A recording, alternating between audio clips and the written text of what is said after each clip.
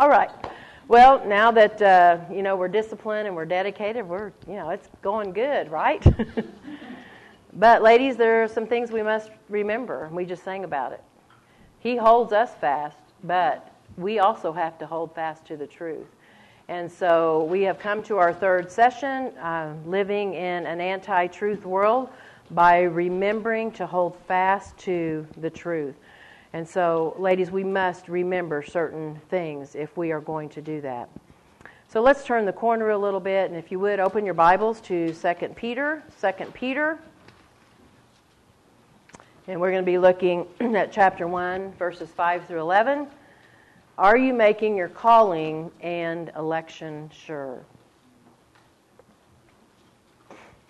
David Weiss, Josh Harris, Dave Gass, Ravi Zacharias, Frank Schaefer, Gene Roddenberry, Thomas Roper, Ryan Bell, Judas, Demas. Now, some of those names you might recognize. Some you may not know who they are. But all of these names have a common thread. You know what the thread is? They denied their Christian faith. They were not diligent to make their calling and election sure. Now, ladies, we know from Scripture that salvation is from the Lord. But each of us has to be diligent to pursue Christ and His kingdom. We have to pursue certain qualities of our faith.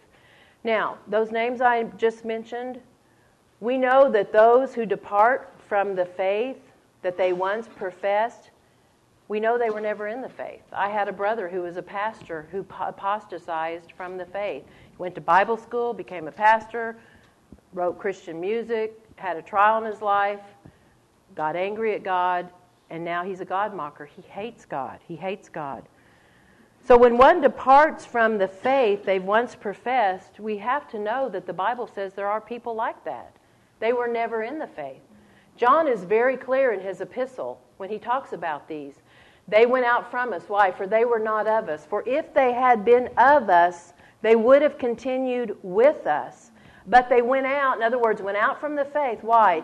Because they were never of us. They were never in the faith. In fact, Jesus says at the end of the Sermon on the Mount, "Depart from me, you workers of iniquity. I never knew you." Never knew you. And so departing from the faith is serious. In fact, it's dangerous to your soul. What keeps me from being named with those that I just mentioned? You know, what keeps us is really who keeps us, right? And aren't you thankful that He holds us fast? 1 Peter even says in his first epistle that we're kept by the power of God. We're sealed to the day of redemption, Paul says in Ephesians. No one can pluck us out of the Father's hand, Jesus says. And we know that to be true, right? We are secure. But in that security, we have a biblical responsibility, right? And so Peter is writing to these Christians, and he's making sure, wants them to make sure that their calling and election is sure. In fact, when he gets to chapter 2, he's going to spend a whole chapter talking about false teachers. And so he's saying, don't be like this. Don't be like those who depart from the faith. Ladies, we need to work out our salvation with fear and trembling, as Paul says to the church at Philippi.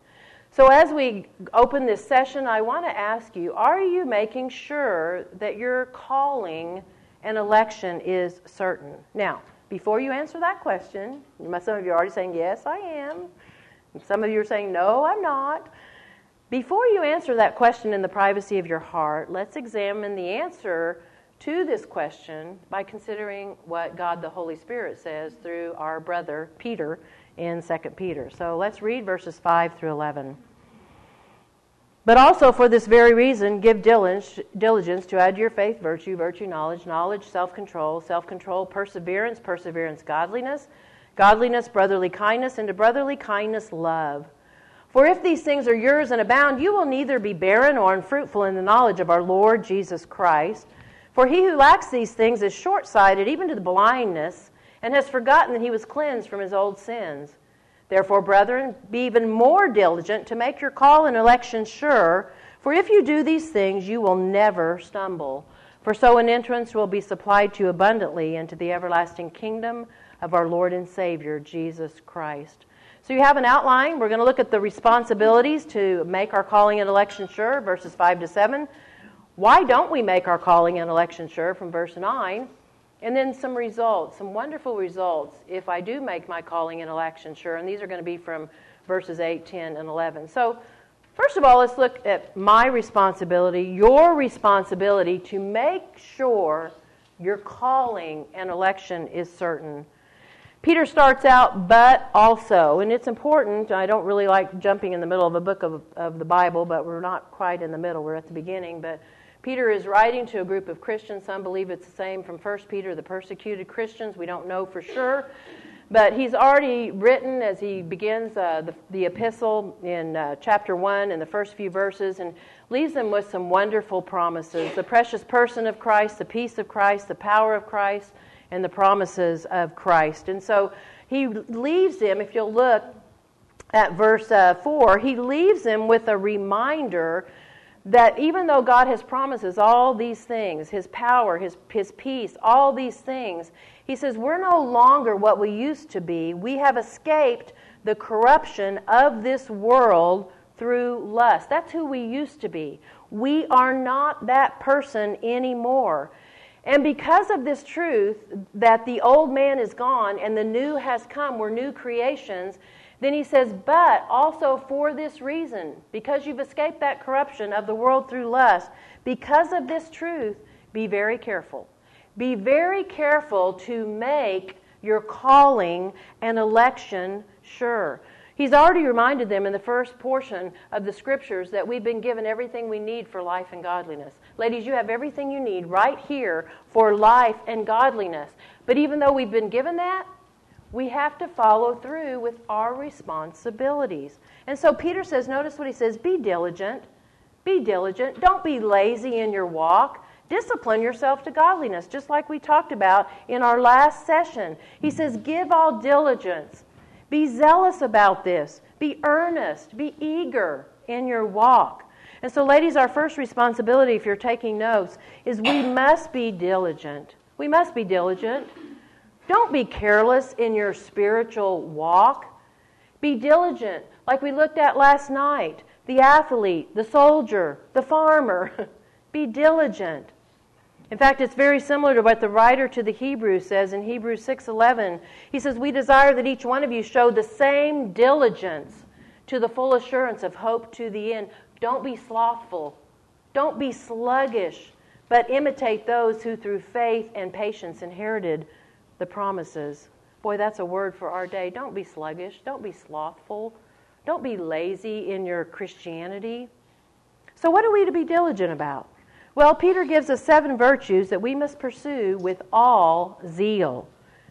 Notice what he says. He says, be diligent to add to your faith virtue. Now, I want to be clear because these passages are taken out of context. This is one of those things we talked about in our last session. Hermeneutics, right? Proper rules of interpretation. And I've heard these verses taken out of context to mean something they don't mean. But I want to be clear about this. When he says add to your faith virtue, he's already assuming his readers have genuine faith. He already said in verse 1, you have obtained precious faith with us. He's writing to Christians. And by the way, ladies, without faith, you would not be able to have these 7 virtues. If you don't have genuine faith, you won't have them. But to this faith, we add virtue. Now, the word add does not mean what we think. And here again, we're talking about languages, right? And important to know what it means in the Greek. The word add means to aid or contribute. So Peter is not saying we add to our faith virtue, and then we add, it's not like a recipe, you know, where you start out with the eggs, and then you add the flour, and then you add the sugar, and then you add the cream of tartar, and then you add more sugar, because I like sugar, and then, you know, you add all this stuff, and then you have a recipe. He's not saying that. In fact, the Greek word here for add was used to describe a genuine giver in the biblical world that would give money in order to be able to put a play on the Greek stage. And so, back then they'd have to pay the actors and actresses, just like we do today. And so somebody in the biblical world had lots of money, and so they would give this money. They were a genuine giver in order for this play to be acted out on the Greek stage. So what's he saying? Well, Christ has given us what? He's the lavish giver. He's given us salvation. He's given us faith. He's given us eternal life. And ladies, He is the lavish giver that is giving you aid as you carry out your responsibilities regarding these virtues. He's helping you with all these. Isn't it great? You're saying, no, I don't know. I think that you're all asleep. Ladies, we are to be working on these diligently. But listen, we have the lavish giver that's helping us do this. Isn't that great? We have Christ at our side. So we might put it like this: bring these virtues alongside to the work that Christ has already done. So that makes it a lot easier, right? He's helping us. So our second responsibility is to be earnest about virtue. What does this mean? It means excellence, moral courage. Virtue is what enables us to fight the good fight of faith, not give in to the schemes of the devil. Ladies, this is needed in our churches today. We are so full of apathy. Oh my goodness. We need virtue. We have lost our zeal. We have lost our zeal for standing for what is right in the church, in the world, in our homes, and we're paying for it. You know what the church looks like today? A spineless bride. I mean, COVID has really brought forth spineless shepherds that won't stand for their sheep and won't feed their sheep. My husband used to call our live stream, we only had it for 4 weeks because Oklahoma's the land of the brave and the free. But the 4 weeks we had to do live stream, he said, this is a lame stream. There's nothing live about it. It's lame. But we have a church now that is going apostate. So many churches have closed down.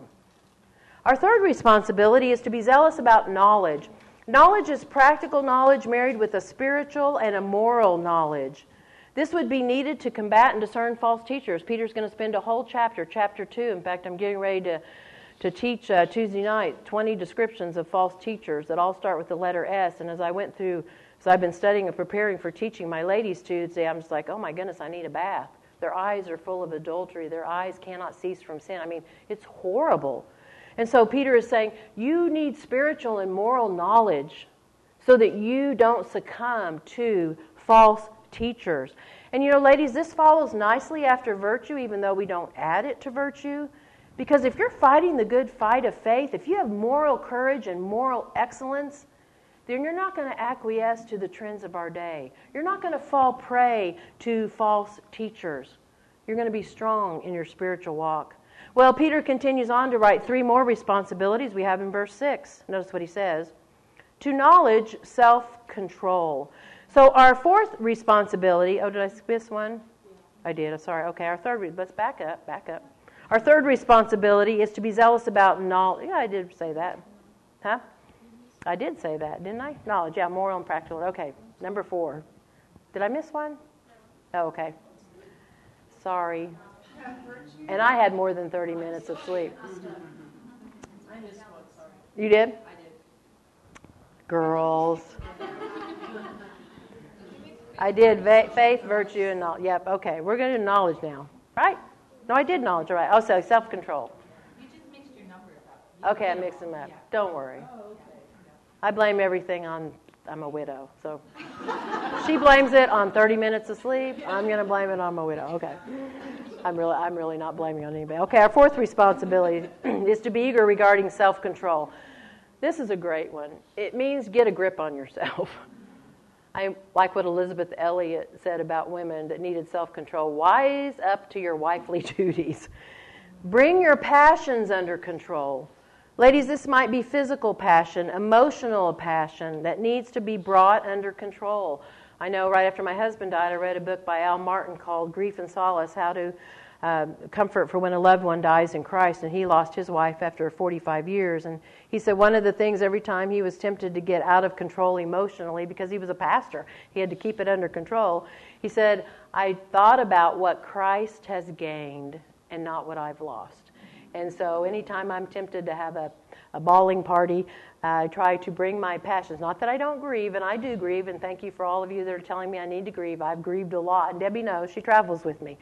But there are times you have to get yourself under control. So it might be physical passion, emotional compassion. This might be a control even as something as simple as how you're spending your money. I know women that are out of control in this area. They're spending money they don't have to spend. And so we need to be self-controlled. It's very interesting that the first thing that old women are to teach young women, according to Titus 2, is self-control. Self-control. Why? Because young women tend to get more out of control than older women. Youth and passion leads to often being out of control. Ladies, God has given us emotions. He's given us emotions. But we are to have them under the control of the Holy Spirit. And I think this is where we ask the question, what would Jesus do in this situation? And that's what we do. And if this is a problem for you, a book that I have found very helpful in counseling and discipling is called Faith and Feelings, How to Cultivate Godly Emotions by Brian Borgman. Faith and Brian Bergman. Bergman or Borgman? Is it Borgman? Yeah. Faith and Feelings, How to Cultivate Godly Emotions. And I've used this a lot in discipling and counseling. But ladies, we are to have self-control. That's one of the fruit of the Spirit, right?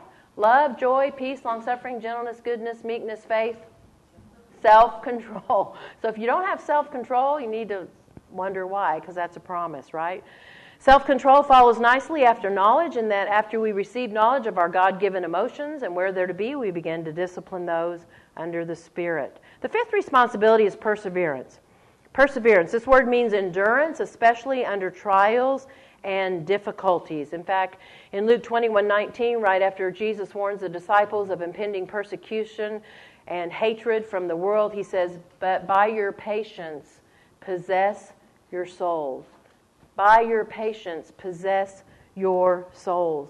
Ladies, we need to persevere. We need to endure. Paul says in Romans 5, and not only this, but we add, but we glory in tribulation, knowing that tribulation produces perseverance, and perseverance character, and character hope. The writer to the Hebrews even writes about this. He says, you have need of endurance, so that after you have done the will of God, you might receive the promise. Ladies, we are to have perseverance, endurance, under long trials, hard trials, difficulties. That was the problem with my brother. He had a trial come into his life. It was a difficulty. He didn't like it. He got mad at God. He got angry at God. Interesting, right after my husband passed, I was in another state teaching, and I met two widows, both who had lost their husbands a year ago. One was angry. She said, I put my Bible down. I'm mad. God didn't answer my prayers. And her countenance, and here's one over here, sweet, showing empathy, compassion, but full of joy in the Holy Spirit. And I was like, I don't want to be like that one. I want to be like this one, And that's really what Paul is saying here. Peter's saying here, we've got to endure through these difficult trials. We persevere. We control our emotions, and we persevere through long-term challenges. And ladies, if you can and learn self-control, you will persevere when long challenges come, and it will be a lot easier. Next, we have our sixth responsibility as one who has a generous giver, and that is godliness. What is godliness? Well, we don't see it much today. Piety, holiness. Peter's already told the readers they have everything they need for life and godliness. Ladies, we are to be godly. That means we are to be set apart. We are to be holy, holy women. Paul writes in 1 Timothy, but as I mentioned in the last session, but reject profane and old wives' tables, but exercise yourself rather unto what? Godliness. Bodily exercise profits a little, but godliness is profitable for this life and the life to come. In fact, in 1 Timothy 6, he says, now godliness with contentment is great gain. We brought nothing in this world, and it's certain we're going to carry nothing out, right? I know, because when I buried my husband, they told me to bring him some clothes to, for the funeral, for the memorial service. And I brought not only his clothes, but a yellow marker, because I used to threaten him, because he read all the time. That's all he did was read. He was very educated, read history, theology, and the Bible, and would read his Bible usually 10 times in a month. And so the whole thing through. He was very intelligent, and I used to threaten him. As you can see, I've got my stuff in yellow markers. And I'd say, honey, when I was a young bride, when you die, I'm burying you with the yellow marker. And so I took one to the funeral home, and I thought thought I was a little bit weird, but I said, could you please put this in his hand? Because that was my threat for 46 years, and I'm making it come to pass. So, ladies, we brought nothing in this world, as Paul says, and we're not going to carry anything out except what you decide to put on that body if you decide to put it under the ground, right? And so what he said, godliness with contentment is great gain. I'm reading a book by Thomas Watson, The Art of Divine Contentment, and he says if we would never sin if we would learn contentment. And I thought about that. It's really true. Because if we'd been content, we wouldn't lie, we wouldn't commit adultery, we wouldn't steal, we wouldn't do all those things. If you've never read that book, that's another good one by a Puritan, The Art of Divine Contentment. Ladies, as we persevere and endure difficulties, it has an effect on us, and the effect should be holiness. Suffering is good for us, right? The Bible says it's good for me that I be afflicted, lest I go astray. It purifies us. It surfaces all our idols and our ugliness that needs to be removed. It motivates us to be godlier. Well, Peter ends our responsibilities in verse 7 with two more. He said, to godliness add brotherly kindness. Brotherly kindness. The Greek word is Philadelphia, which means brotherly love. This is a common love that we have because we're connected to Christ. Some of you I don't even know. But as I've had conversations with you in here, in the other room, or downstairs, there's a kindred spirit there, right? Because why? We're sisters in Christ. Isn't it going to be great when we get to heaven? I mean, I'm kind of mad at Doug because, he's already got to visit with J.C. Ryle and Spurgeon and John Calvin. And I'm like, dude, what in the world? But there's that connection that we have because of Christ. It's not a pretend love. It's genuine because we are sisters in Christ. In fact, John says we know we have passed from death to life when we what? Love the brethren. We love the brethren. And I don't know about you, but I'm encouraged when I witness the love of Christ among a body of believers. It's encouraging when we serve each other, we help each other. I have a stack of sympathy cards at home that I'm going to read again one of these days when I have the gall to do it. But anyway, it's about this big. A lot of them are from women I don't know. But they listen to my teaching, and they've sent me cards of condolences and encouragement. I don't know these women, but they're what? They're practicing Philadelphia. Brotherly love. They don't know me, but they wanted to offer their sympathies. Ladies, those who are godly certainly possess brotherly kindness. In fact, Peter writes about this in his first epistle. He says, since you have purified your souls in obeying the truth, that's godliness. Then he says, through the Spirit, in sincere love of the brethren, love each other fervently, right? So godliness kind of produces love. It sure is a lot easier to love each other when we're living godly, isn't it? When we're walking in the flesh, we just want to love ourselves. We don't want to love anybody. Well, our eighth and final responsibility, according to the text, is to love. We add to brotherly kindness, love. And this is a different Greek word. It's agape. Loving each other in the family of God, that's kind of easy. But now we've got to love everybody. Our enemies, those who hate us, those who persecute us. Ladies, we are to agape all people. All people.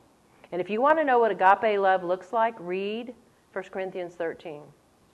Actually, memorize 1 Corinthians 13. Though I give my body to be burned and have not love, I'm nothing. Though I, distribute all my gifts to the poor, I have not nothing if I don't have love. And then love is kind, love is patient. Has all these characteristics of love. My friend, this is to love one another in that way is only possible by the one who poured out his blood for you and gives you the power to love those who are unlovable. And by the way, you were unlovable when God reached down to you, weren't you? You were dead in your trespasses and sin. You were living in ungodliness, right? And God reached down and loved you and illuminated your stubborn heart. So why don't we love those who are unlovely, right? With agape love. Ladies, He will aid you. Remember, He's the generous giver. So He knows that you have trouble loving difficult people. But He will supply you lavishly with that ability to do it. But you've got to ask Him and work alongside with Him. Well, Peter will briefly give 3 results of being faithful to these responsibilities in verse 8, and then later on we'll see another one in verse 10 and 11. He says, "For if these things are yours and abound, you'll neither be barren nor unfruitful in the knowledge of the Lord Jesus Christ." What's he saying, these things? If these things are in you, what things? Those 7 things he just mentioned. If these 7 things are in you, if you pursue them with all diligence, then you will abound, which means you will superabound. You will progress in your spiritual walk. You won't be barren. You won't be unfruitful. Barren means you'll no longer be idle. You'll no longer be lazy. You'll no longer be useless. And to be unfruitful means you'll no longer be without fruit. In fact, he goes on to say, in the knowledge of the Lord Jesus Christ. What does this mean? What's he talking about? Ladies, what he's saying is, we will have the mind of Christ in the sense that each of these virtues he possesses perfectly, right? Those 7 virtues Christ possesses perfectly. And as we pursue these with his help, then we what? We have more knowledge of who he is. Remember what I mentioned in the last session? Are you growing in the knowledge of the Lord Jesus Christ? Well, this is one way to grow in that knowledge of who God is. He possesses these 7 qualities. Now let that lavish giver help you as you pursue these 7 qualities. In fact, the word knowledge here means full discernment. You'll have full discernment of who Christ is in the knowledge of the Lord Jesus Christ. Ladies, we sing about wanting to know him more. We talk about wanting to know him more. But guess what? As you start acting like him, you'll have a fuller understanding of who he is. Isn't that great? We're to walk as he walked, right? We have a moral obligation to walk as he walked. And when we see each other, our brothers and sisters, living it out, we see more of what Christ is like. I see Christ in you, and Christ in you, and Christ in you. Why? Because you're living out these virtues. And so I see more of who Christ is. Ladies, don't ever be content with status quo. So many Christians today are living just getting by, just getting by. That's not what Peter's saying. Keep growing. So ladies, we must do self-examination. Ask questions like, do I love the brother more today than I did yesterday? Am I more patient today? Am I more loving than I used to be? Am I persevering more under trials than I used to? Am I more godlier today than I was last year? Am I enduring long-term trials? Ask yourself those questions. So the 3 results that will happen when we fulfill our responsibilities: will no longer be lazy, unfruitful, and we'll have a fuller knowledge of our Lord. What a great deal! I don't know about you, but I don't want to be lazy. I don't want to be unfruitful. I want to have a fuller knowledge of my Lord. Well, some of Peter's readers may be saying what some of you are saying.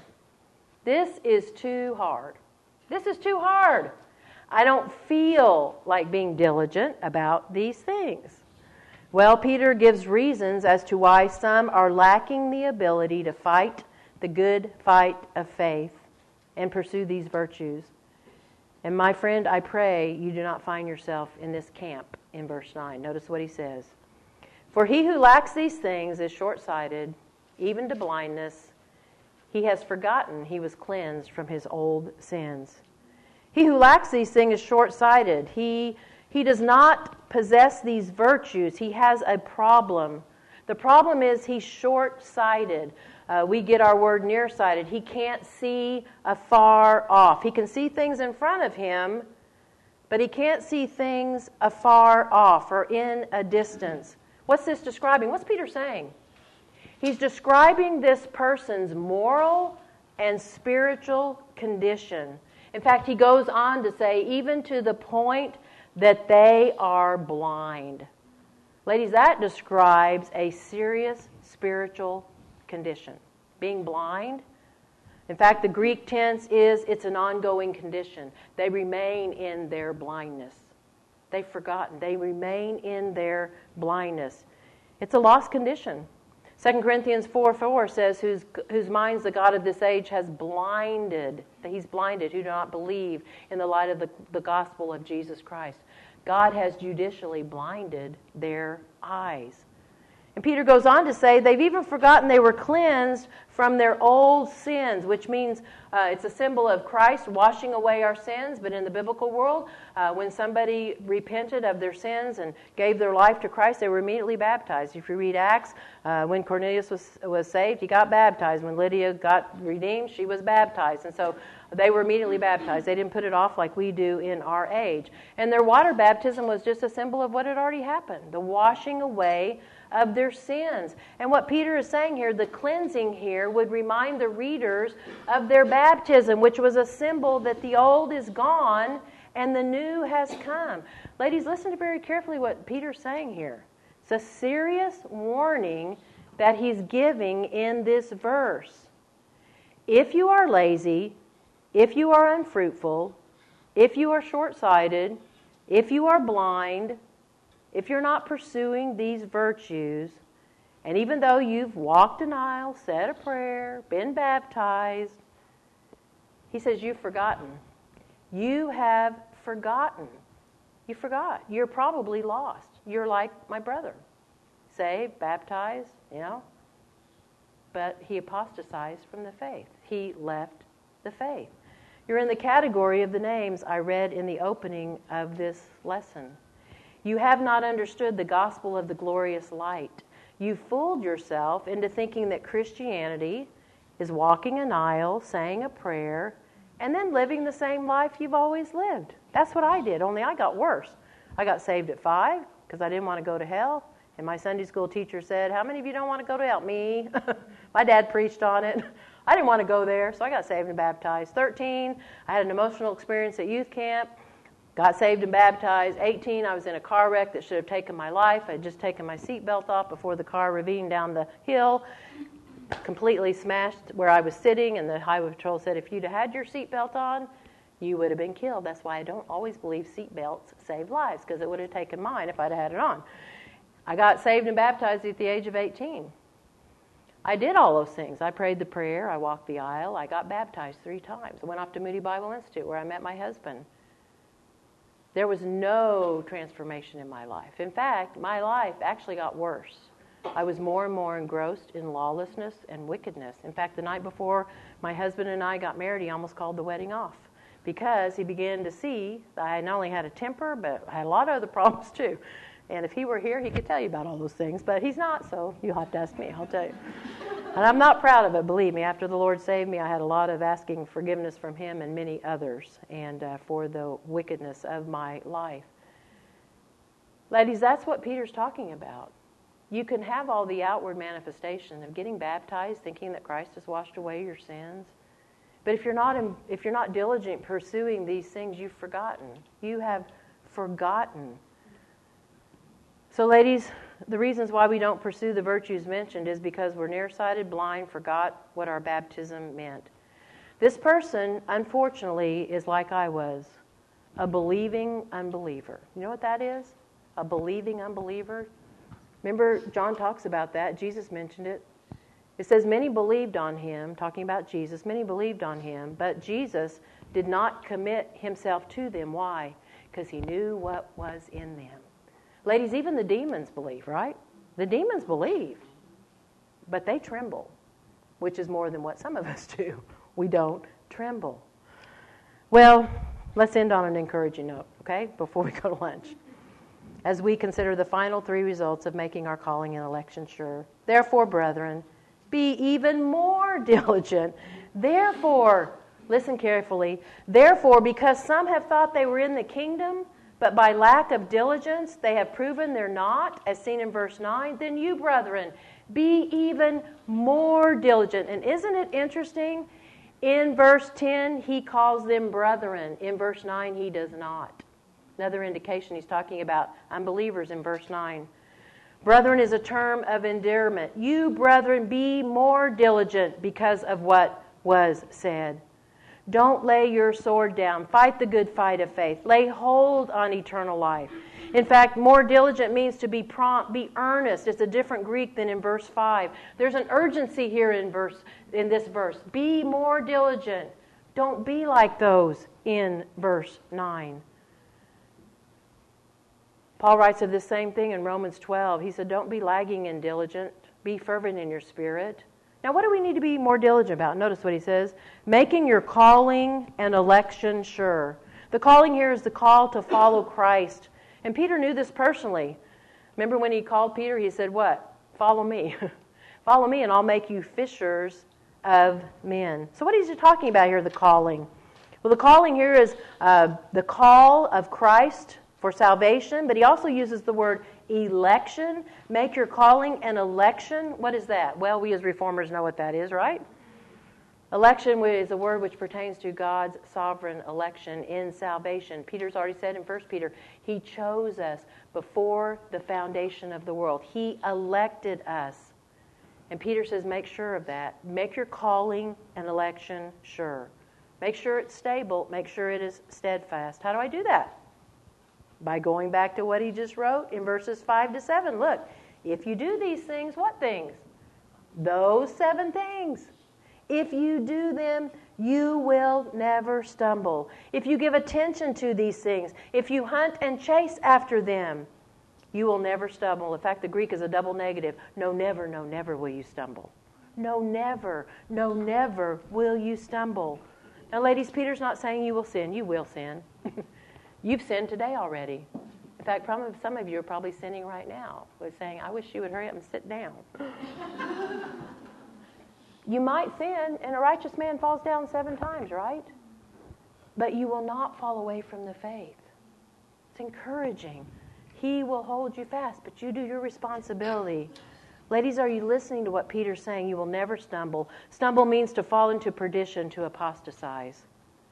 This is now the 4th result of making your calling and election sure. You will never stumble. Those who persevere and take heed to their calling will have something exciting waiting for them, as seen in verse 11. And Peter now gives one more result of making your calling and election sure. For so an entrance will be supplied to you abundantly into the everlasting kingdom of our Lord and Savior, Jesus Christ. Ladies, the 5th result of those who pursue diligence in their walk with Christ, notice what he says. They receive an entrance into the everlasting kingdom. The word entrance, interesting word, was used by the Greeks to describe those who won the Olympic Games. Because as they would come home from winning the Olympic Games, there would be this lavish welcome. And so it's talking about our lavish giver who helps us with these virtues. When it's our time to go to glory, He's awaiting us. We will have an entrance into the everlasting kingdom. Excuse me.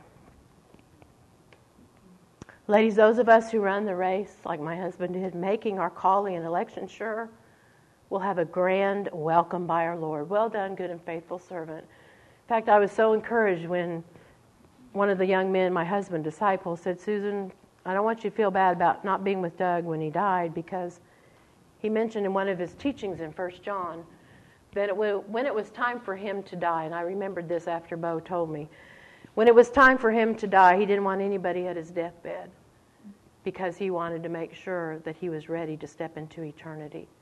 Make sure he was ready to meet the Lord. Make sure he was making his calling and election sure. Ladies, that's what Peter's saying. You'll have an entrance supplied to you abundantly into the everlasting kingdom of our Lord and Savior, Jesus Christ. It's like what Jesus says when he gives the parable of the sheep and the goats. Remember the sheep and the goats? Remember he says to the goats, cursed, I was hungry, you didn't feed me. I was thirsty, you didn't give me any drink. Depart from me. But what does he say to the sheep? I was hungry, you gave me food. I was thirsty, you gave me a drink. I was in prison, you visited me. I was sick, you came to me. And then he says, what? Enter into the everlasting kingdom.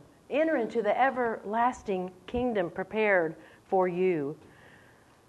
As Paul says to Timothy in 2 Timothy, what? I fought a good fight, I finished the course, I've kept the faith. Henceforth there is laid for me a crown of righteousness, which the Lord will give me in that day. Peter mentions this interest. Notice what he says, is supplied to you, which is a reference to one who is lavish in giving to pay for a Greek performance of some kind. It's supplied by somebody else. Christ supplied that for us. Ladies, so it is with our grand entrance into heaven. It is supplied by the cost of Jesus' blood. And His kingdom's everlasting. Revelation says His kingdom is forever and ever and ever. Isn't that great? So what are the responsibilities to make my calling and election sure? I've got to be diligent, pursue virtue, knowledge, self-control, perseverance, godliness, brotherly kindness, and love. Are you being diligent, or are you being lazy in your pursuit of holiness? Would others wonder if your calling and election is sure?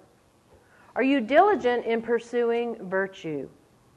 Does your life look more like the excellent wife in Proverbs 31 or the nagging wife in Proverbs 19? Are you diligent in your knowledge of God? Do you know more about Him today than last year, or do you look more like Him today? And do you look more like Him today than last year? Are you being earnest in being self-controlled in all areas of life? Is there any area that is out of control? What have you done to be under the control of the Holy Spirit? Are you being more diligent in going through troubles with perseverance? Do you quickly lose heart during trials, or do you remain steadfast, remaining under them until the Lord deems it best to be done? And what if your trial never ends? Will you persevere? And let's talk about godliness. Does your life look more like the world or the Word? Would others watch your life and never stand in doubt that you are a Christian? Are you pursuing brotherly kindness? Do you love the brethren, or do you tolerate the brethren? How have you shown brotherly kindness this week? And last but not least, are you diligent in pursuing loving all people, even those who are different than you or difficult to love, even those who hate you and persecute you?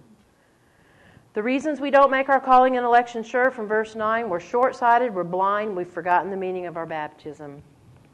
Are you truly convinced that you're redeemed? Has there been any changes in your life since you became a Christian that you cannot explain apart from the saving and redeeming grace of God? If not, my friend, please examine yourself. Make sure you are in the faith. Repent. Give your life to the Lordship of Jesus Christ. And start living like a saint and not a sinner. The results of making my calling and election sure: I will not be barren, I will not be unfruitful, I'll have a knowledge of the Lord that will enable me to be more like Him, I will not stumble, and I will be granted an entrance into the everlasting kingdom. What great results for those who are diligent in their pursuit of Christ likeness. Instead of being useless, you will be useful in the work of the Lord. Instead of being unfruitful, you'll be fruitful for the kingdom. Instead of looking like the lost, you'll look like the Lord. Instead of stumbling, you will be striding. Instead of being granted an entrance into everlasting punishment, you will be granted an entrance into the everlasting kingdom. Will you remember to hold fast to the truth? I pray you will. Let's pray. Oh, Father, we have been warned, and we have been warned very kindly by our brother Peter, that we just cannot pretend to be holy if we are not making sure of our calling and election. So, Father, I pray that you will use these words of Peter's, written by the Holy Spirit, to convict us, encourage us, but also to convict us to make sure that we're being diligent, even more diligent, as we consider those who forgot about what salvation meant. So, Father, bless in our time, the remainder of it. I know as the day goes on, it gets maybe a little more challenging to listen and to interact. But, Father, I just pray you'll give us that extra measure of spiritual and physical strength that we need to persevere for the rest of this conference. Thank you for these precious ladies. Thank you for all who have made it possible, for the food we've eaten, the fellowship we've had, and may it continue to be a blessing to all of us in Christ's name. Amen.